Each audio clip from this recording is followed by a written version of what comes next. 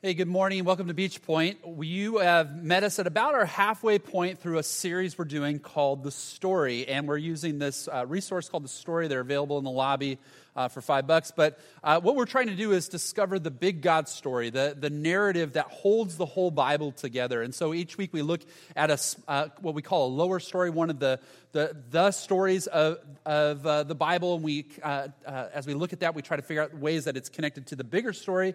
But we're always inviting you to think about, how does this story that we're looking at today, how is God inviting me to live my story within His?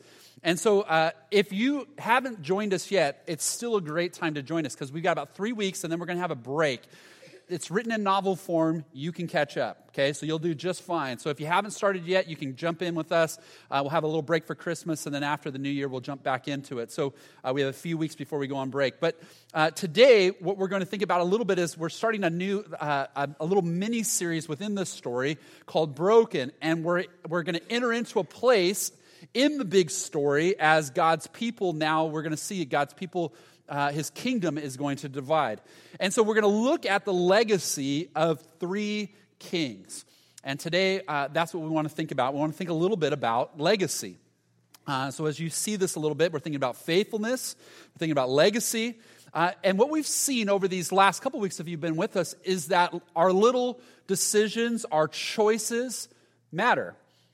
They matter not just for the present, but they have an effect on our future. They have an effect on the kind of legacy that we will leave behind. And so there's an exercise, maybe some of you have done this. There's kind of a life exercise in which you think about the very end of your life. You think about your memorial service.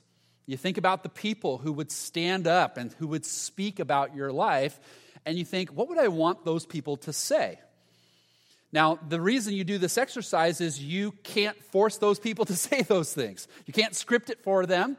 You have to, if you want them to say those things about you, you have to live that way.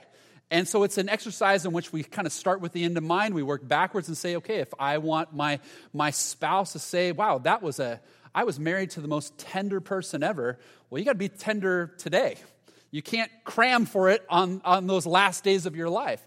And so you kind of think about this. Maybe some of you have tried this. You have thought about what word or words you would put on your tombstone, right? And what would characterize your life by what you would put on your tombstone? I want to give you some samples. Maybe this will be helpful for you. So there, in Nova Scotia, Canada, there is a tombstone of a man named Ezekiel. And it says this: "Here lies Ezekiel Akili, age 102. The good die young." Okay? In an English cemetery, a woman named Anna Wallace, it says this: "The children of Israel wanted bread, and the Lord sent them manna. Old Clerk Wallace wanted a wife, and the devil sent him Anna." So, loving husband for sure. The husband who finally wanted to have the last word in a conversation. In Uniontown, Pennsylvania, we read this. It says, "Here lies the body of Jonathan Blake, stepped on the gas instead of the brake." Or 2 other quick ones. "Here lies an atheist, all dressed up and nowhere to go." Or this one I thought was clever. In Georgia, in a Georgia cemetery, it says this: "I told you I was sick." So what will they write on your tombstone? What will your epitaph say? The choices that we make in our decisions, the decisions we're making today, they have an effect on the kind of life we live, on the kind of legacy that we will leave. And so I want you to think a little bit about that today. So we've seen this theme come up again and again. Our choices affect our legacy. Now, I've learned this probably because part of my job is more than I'm guessing most of you, I attend more funerals than anyone I know. So I'm either, most of the time I'm doing the funeral, other times I'm there as friend or family. But I've done probably about 50 funerals in the last few years, so I'm around this a lot. And what I discover sitting there is they make you think. They make you think about your life. And so as much as you're there to celebrate someone else's life, you find yourself thinking about your life and the choices that you're making. You think about the kind of person you want to be. You think about the kind of impact your life is having. And so it's always been, it's been interesting over these last years to really think through this. And so there's something about us today. Now, I look around and I'm seeing a lot of younger people here, and you're thinking, well, I don't have to worry about this yet. I'll worry about this when I'm old. You understand, you can't cram a legacy. You can't cram, it's like the farm. You can't cram on the farm. You can't decide, oh, wow, we're a month from harvest. We better start plowing. We better start planting. You can't cram your legacy. The choices you're making now, we saw this with David. We saw this with Solomon. We're going to see this again today. The advice you listen to, the obedience, the level of obedience in which you live has a huge impact on the kind of life you live. And so here's what I want you to ask as a big idea. Instead of a statement, we want to give you a question. And it's this: what will you be remembered for? What will you be remembered for? And we're going to think about this through the legacy of three kings. We're going to learn from these three kings as we walk through this. And so what's going to happen, what we're going to see is that the nation of Israel in this chapter, if you did the reading, you saw that the nation of Israel is going to split. It breaks into two. And this kind of captures a little bit what we're seeing. So let me give you an image to help you kind of follow the kings of Israel. So remember, God's people had a king. It was God. And they rejected him. They said, we want to be like all the other nations. We want a human king. And so God gave them Saul. And Saul was, I think best to describe, he was someone whose heart did not belong to the Lord. And so the Lord said, I'm going to take the kingdom from you. I'm going to give it to David. We saw David. He gets anointed as king. And then God prepares him, and then he becomes king. He's a good king. He's a king described as a man after God's own heart. And yet even a man after God's own heart, this traumatic failure, huge repercussions to the kingdom. But David responds in repentance and forgiveness. He changes. And as a result, God is able to continue to work for them. And as a result, God makes a promise to David.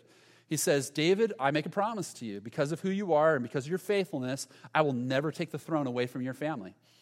And so this is going to be kind of fascinating is what we'll watch.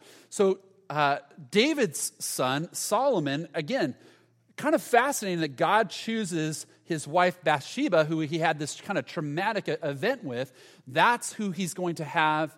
Through that line is who the next king is going to come from. And ultimately we'll see King Jesus will come from. And so Solomon. But now what we're going to see is as Solomon is ready to hand the kingdom off to his son Rehoboam, Rehoboam's going to make some choices that are going to divide the kingdom into two. So as we go on from here, what I want to prepare you for is you're going to start seeing two kingdoms being described, Israel and Judah. And we'll show you a little bit more. We'll try our best just to make sure you know who we're talking about, because even if you've gone to Bible college or studied this a lot, you can get confused. And the layers of the Bible, as we're walking through, next week we'll talk about the messengers, the prophets. As you read through the Bible, now we're starting to see some of the layers come through. So we have story and we have prophets and we have kind of wisdom literature. And that's why the story is super helpful, because it helps us kind of just follow the story. All right? So with Solomon, there was, if you were reading last week, the chapter ended in a very dark way. It kind of gives you this cliffhanger moment. And here's what we read. It says this, that the Lord became angry with Solomon because his heart had turned away from the Lord, the God of Israel, who had appeared to him twice. Although he had forbidden Solomon to follow other gods, Solomon did not keep the Lord's command. So the Lord said to Solomon, since this is your attitude, and you have not kept my commands, or not kept my covenant and my decrees, which I commanded you, I will most certainly tear the kingdom away from you, and I will give it to one of your subordinates. Nevertheless, for the sake of David your father, I will not do it during your lifetime. I will tear it out of the hand of your son. Yet I will not tear the whole kingdom from him, but give him one tribe for the sake of David my servant and for the sake of Jerusalem, which I have chosen. So Solomon he wasn't obedient. He had missed, even as wise as he was, he'd given his heart to other gods. He'd broken, God said, look, don't marry these foreign wives. You will start to worship their gods, and that's exactly what he did. And so as a result, God's going to tear the kingdom from him, He's going to tear it away from his line. But as you see, there's still this element of faithfulness of God. But for the sake of the promise I've made to David, I will be faithful. And I will still keep this in your line. And so God says the kingdom is going to split into two. There will be a northern kingdom. There will be a southern kingdom. And Israel will never be the same. So let me invite you to turn to chapter 14 of the story, or 1 Kings chapter 12. And I want to introduce you to three of the many kings we'll see over the next couple weeks, but three kings. And my hope is that we can learn a lesson from each of them that will help you think a little bit about legacy and help you think a little bit about how will my life be remembered? How will people remember me? The choices we make can create a promised future or a disastrous one. They can leave a godly legacy or one with regret. And so the first king I want us to look at is named Rehoboam. Rehoboam is the son of Solomon, and so when Solomon dies, the kingdom goes to Rehoboam. And here's what I want you to learn from Rehoboam. Rehoboam shows us that you can be remembered for listening to the wrong voices. You can be remembered for listening to the wrong voices. Have you ever listened to the wrong voices? Have you ever listened to advice that was what you wanted to hear, but not what you needed to hear? Surrounded yourself with kind of yes men, yes women. Have you ever listened to the wrong advice and paid the price for it? This is the story of Rehoboam. Now, to understand Rehoboam, first you got to understand this advisor, who this advisor is, named Jeroboam. Jeroboam was one of Solomon's rising stars. He was in charge of all the labor. So remember, Solomon is not like David. David is the fighter. Solomon is I'm a lover, not a fighter. I have 1,000 wives. And he's a builder. He's a diplomat. And so he's building the temple and he's building his palace. As Jason talked last week, about 7 years on the temple, was about 13 years on his palace, all these gardens, elaborate things. So there's a lot of stuff being built. And if you're going to lead a government that's going to build a lot of stuff, you're going to have to charge a lot of taxes, aren't you? And so he charges a lot of tax, heavy tax on the people to pay for all this, and heavy expectations of labor. And so as a result of this, Jeroboam is in charge of all this labor, and Jeroboam's learning some things about the effect that this is having on the people. Now, God had come to Jeroboam and said this, Jeroboam, I'm going to tell you something. One day you will be the king. And if you trust me, I will bless you. I'll give you a dynasty. And so Jeroboam, knowing this, scholars aren't sure, but maybe in some ways he kind of rushed the process a little bit. But Solomon got wind somehow, some way of this, and threatened to kill Jeroboam. So he left. He went to go hide in Egypt until Solomon died.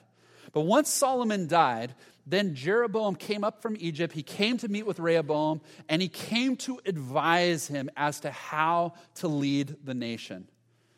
And when he came to him, 1 Kings chapter 12, verses 4 to 5, he came. Now remember, nobody knows, in essence, the heart of the people as well as Jeroboam does. And so there's a wisdom there. He's got experience. He's an elder of the people. He knows what Rehoboam needs. And he says this, your father put a heavy yoke on us, but now lighten the harsh labor and the heavy yoke he put on us, and we will serve you. Rehoboam answered, go away for 3 days, and then come back to me. So the people went away. So again, Jeroboam is as close as anyone to the action. He knows what the people need. He knows what Rehoboam needs, and he's hoping that Rehoboam will listen to his advice. So Rehoboam consulted the elders who had served his father, Solomon, during his lifetime. How would you advise me to answer these people? He asked. And they replied, if today you will be a servant to these people and serve them and give them a favorable answer, they will always be your servants. But Rehoboam rejected the advice the elders gave him and consulted the young men who had grown up with him and were serving him. So take a moment to think about this. So he goes to the wise elders, the people that have been there and done that, and he says, what do you think? Here's what Jeroboam says. What do you think? And they say, he's right. Serve these people and they'll serve you, and this will be a wonderful story. But notice Rehoboam doesn't like that answer. That's not the answer he wants. So what does he do? He goes to his boys, his high school buddies, his entourage, and he says, what about you guys? What do you think I should do? And notice what they say. They say this. He asks, what is your advice? How should we answer these people who say to me, lighten the yoke your father put on us? The young men who had grown up with him replied, these people have said to you, your father put a heavy yoke on us, but make our yoke lighter. Tell them this, my little finger is thicker than my father's waist. My father laid on you a heavy yoke, I will make it even heavier. My father scourged you with whips, I will scourge you with scorpions. Now, there could not have been any worse advice given to Rehoboam. His friends are saying this, look, turn up the intensity. You show them who's the king. You can kind of see that, they're just bouncing around behind him. Yeah, you tell them, right? You're the king, you're the boss, we'll stand with you. Worst advice possible. And as a result of this advice, the kingdom is going to split. So 3 days later, it says, 3 days later, Jeroboam and all the people returned to Rehoboam, and the king said, come back to me. And the king answered the people harshly. He said, rejecting the advice given to him by the elders, he followed the advice, the young men, and said, my father made your yoke heavy. I will make it even heavier. My father scourged you with whips. I will scourge you with scorpions. And so he takes the advice of these young people and he says, look, you thought it was tough. Now it's really going to be tough. My father whipped you.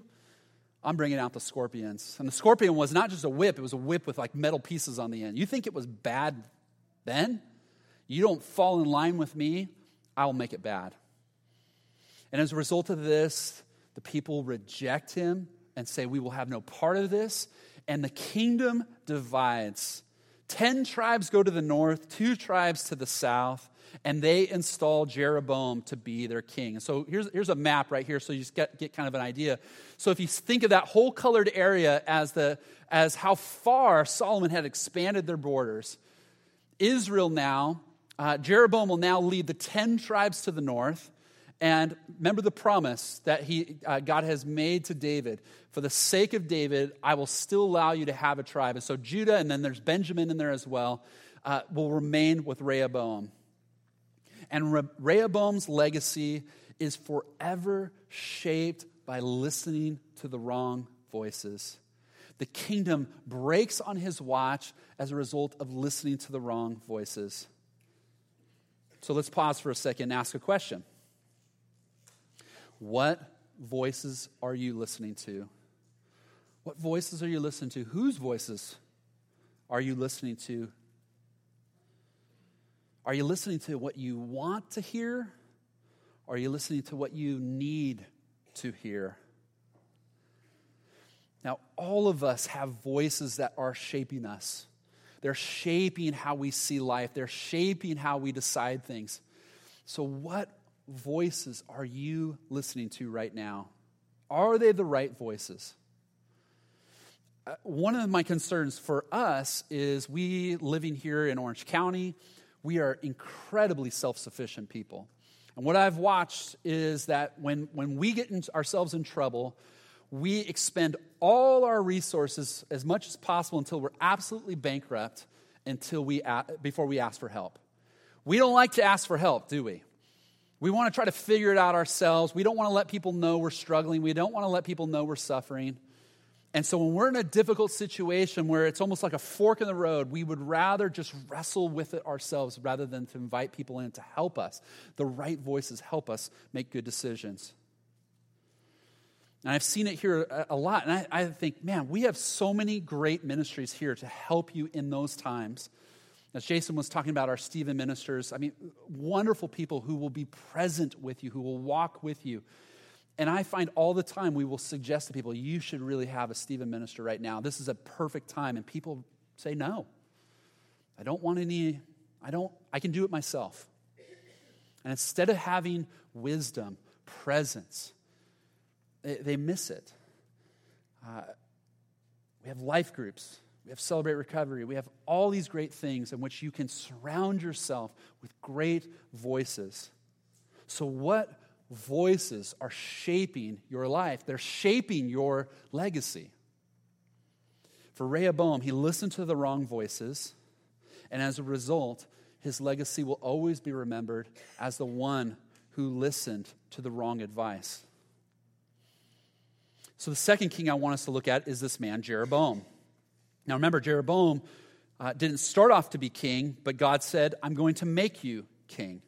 And Jeroboam's going to show us something as we start to look at how he led the northern kingdom. Jeroboam shows us that you can be remembered for doing things your own way. You can be remembered for doing things your own way. Now, you might almost put off to the side with a little italics instead of God's way. Because if there's anything that seems to characterize Jeroboam, it's that God had invited him to do it his way, and he said, I kind of want to do it my own way. Now, again, remember, Jeroboam has 10 tribes to the north, but one of the challenges that Jeroboam's facing is he does not have the prize jewel of the kingdom, Jerusalem. So Jerusalem remains in the southern kingdom, and Jerusalem is where the temple is. It's where the people go to worship and to celebrate the festivals. And Jeroboam realizes, I've got kind of a political challenge. What's going to happen if every year, 3 times a year or more, the people go down to these festivals, they go down to these times of worship, and they enter into the temple, and they enter into the southern kingdom, and they have these great experiences? They're going to want to stay there, or they're going to want Rehoboam to be king. And so he's worried, and so he comes up with this kind of solution. And the solution is, I will create my own places of worship. I will create new places of worship. Now, I want you to see something that is really important. Jeroboam, when God said, I'm going to make you king, God gave him a promise. God gave him a promise. Now listen to these words. They'll be up here on the screen. They're from 1 Kings chapter 11, verses 37 to 38.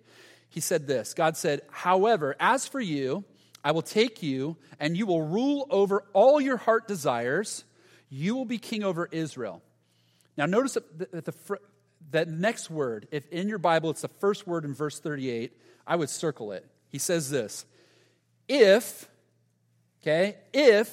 you do whatever I command you and walk in obedience to me and do what is right in my eyes by obeying my decrees and commands, as David my servant did. Okay, so what God is looking for is a partnership. I will make you king.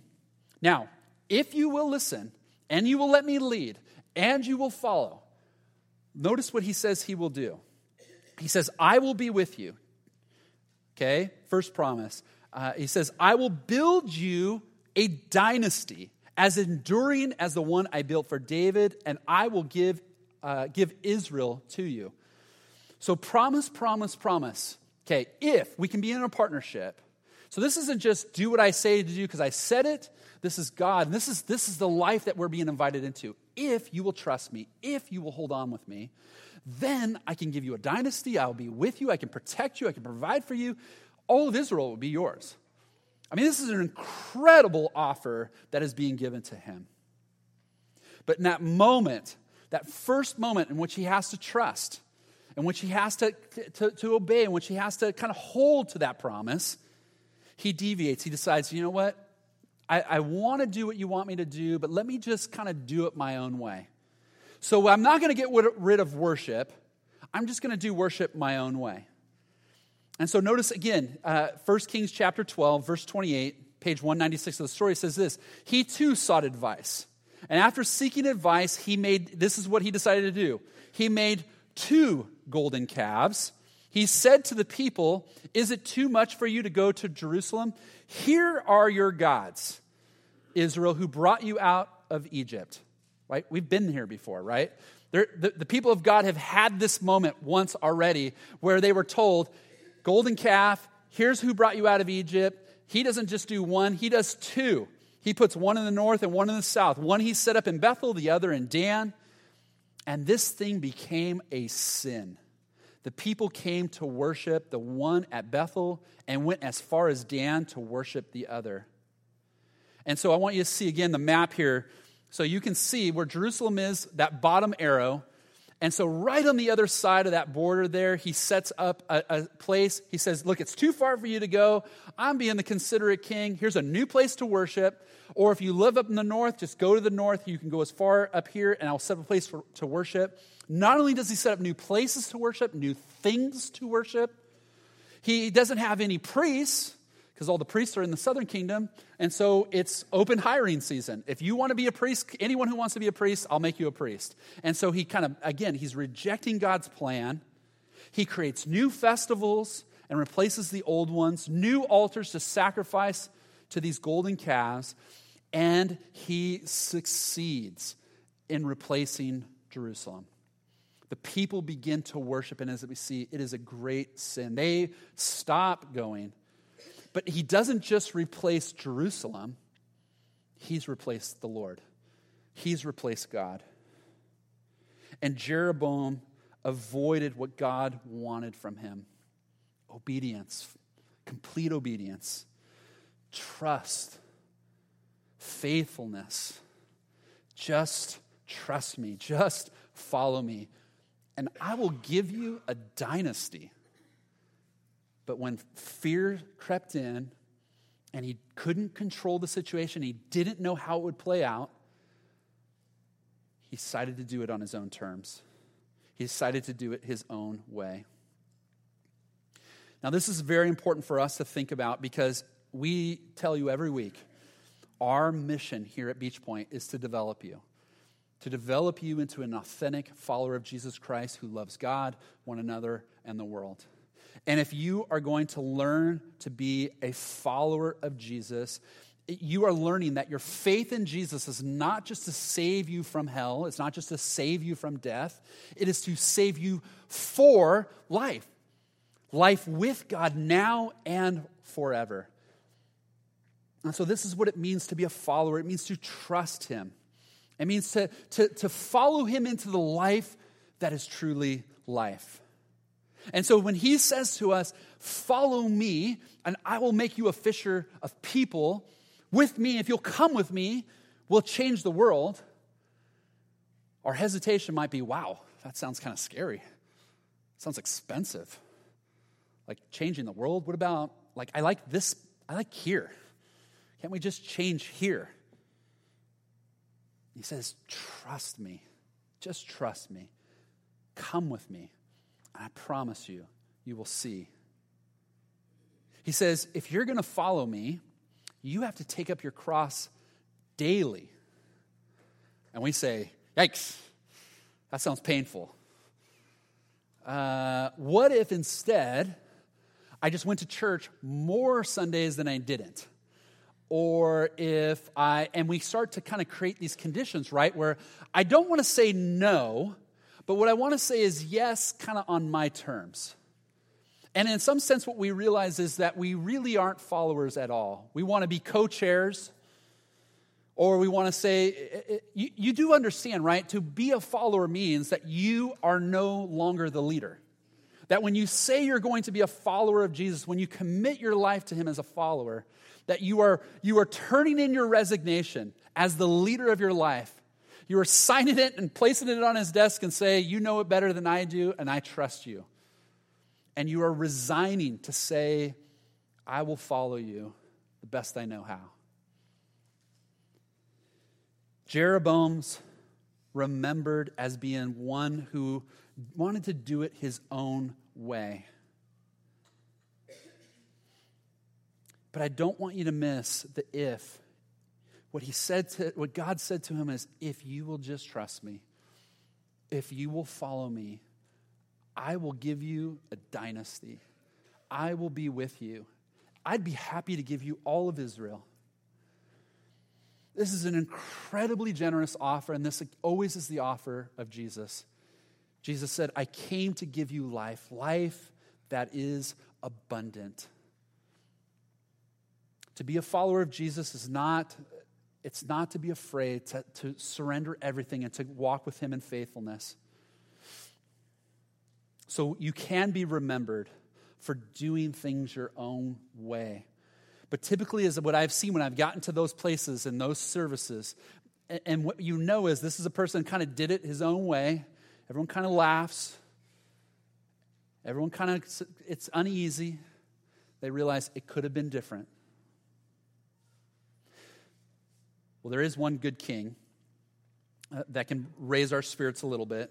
So here's one final king to look at, and his name is Asa. And Asa shows us this, that you can be remembered for following God the best you can.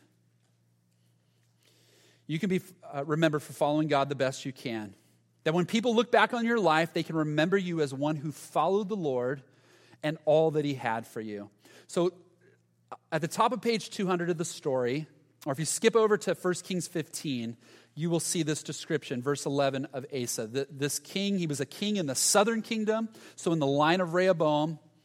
And notice this first line about him. Asa did what was right in the eyes of the Lord. Wouldn't that be a great line on your tombstone? It says, as his father David had done, he expelled the male shrine prostitutes from the land and got rid of all the idols his ancestors had made. Now, if there's any indication things had gotten a little wacky in the southern kingdom, is that line right there, okay? He even disposed his grandmother, Maacah, from her position as queen mother because she had made a repulsive image for the worship of Asherah. Asa cut it down, burned it in the Kidron Valley.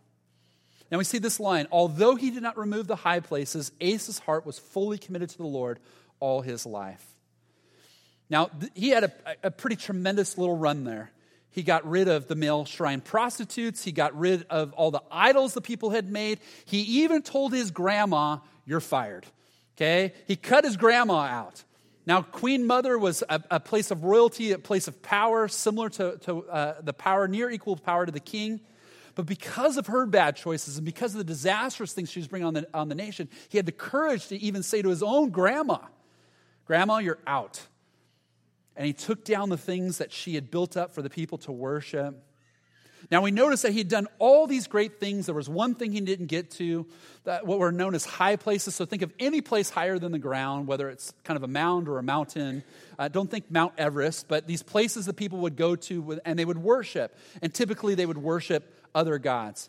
He got to a lot of it. He didn't get to all of it. There were some things he didn't do. But what we see is this, that his heart was fully committed to the Lord all his life. He did the best he could all his life. And you and I now read thousands of years later a legacy of faithfulness. A legacy of faithfulness. So I want to ask you as we close this morning out, Asa was a king who was remembered. We're looking at him thousands of years later as one who is remembered for following God, faithful to God. So the question we ask you this morning in response is, will you be remembered for following God? Will you be remembered for following God?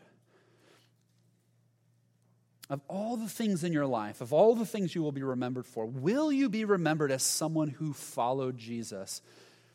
And I want to invite you to the many, many people here at Beach Point who are living their life this way. I think of all these parents who have this renewed passion to leave a spiritual legacy in their children, who realize my faith impacts my children. And so I'm going to take my own discipleship seriously, my own following of Jesus so seriously, because I know the way I live will be the most influential thing I can have on my kids. What is caught is stronger than what is taught.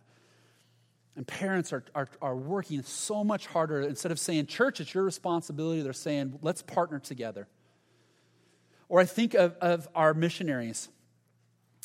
The last 3 years, we sent out 8 missionaries from our church, people that go all over the world. 7 of those 8 had no plans on being missionaries. There's only one girl who grew up from 5 years old thinking she was going to be a missionary someday. The other 7 had career changes along the lines, later in life. But there's a willingness to say, if I'm going to be remembered as someone who followed Jesus, that when Jesus interrupted their life and said, I know you're an IBM executive, but what if, I know you're a top biology teacher, but what if, and these folks said yes. I think about the people who are reimagining their life. They're rewriting their stories through CR or Stephen Ministry or through our life groups or whatever it is. But people who have come to a place of brokenness and who are trusting Jesus, even though the first part of the story is broken, the new chapters are ones of restoration and life and faithfulness. I love the stories that are being written here in our church and the legacies that are being built. I began to think about this for my own life. I thought, if there's anything I hope people will say about me, it will simply be this: he followed Jesus.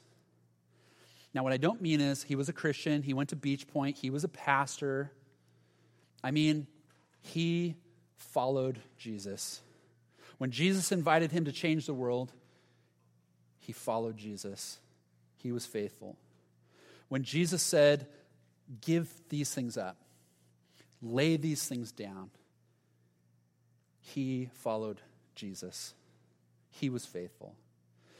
When Jesus asked him to do really hard things, Bill followed. He was faithful. So what about you? What will you be remembered for? If I could have you write one word on your epitaph, one word on your tombstone, what if that word was faithful? Faithful. What if that was the only word? Your name, your date, and just the word faithful. See, there's this great story. Jesus sends his servants out, and they go and they do what he's asked them to do. When they come back, he simply says this to the ones. He says, well done, good and faithful servant. Do you long to see that smile on his face, to hear those words said to you? The day you take your last breath in this life and your first breath in the next, and that face is looking at you, and he can say, well done, good and faithful servant. Let's pray together. Faithfulness is not something it's not an event. It's a process. And so you have the invitation this morning, just as I pray, I'm going to lead you into just a quiet moment of reflection and prayer, and then the team will lead you in some final songs that will really capture a heart of prayerfulness for us as we close the service. If your desire is to be his, to be a faithful follower, then just this morning, in a new way, commit yourself again to him. Commit yourself to being a follower of him. Commit yourself to being faithful to him. See, when he says to you, look, if you'll trust me, if you'll hold on and you'll obey the things I'm walking you into, I can bless you. I'll be with you. I'll give you a dynasty. I'll be happy to give all of Israel to you. This is who he is.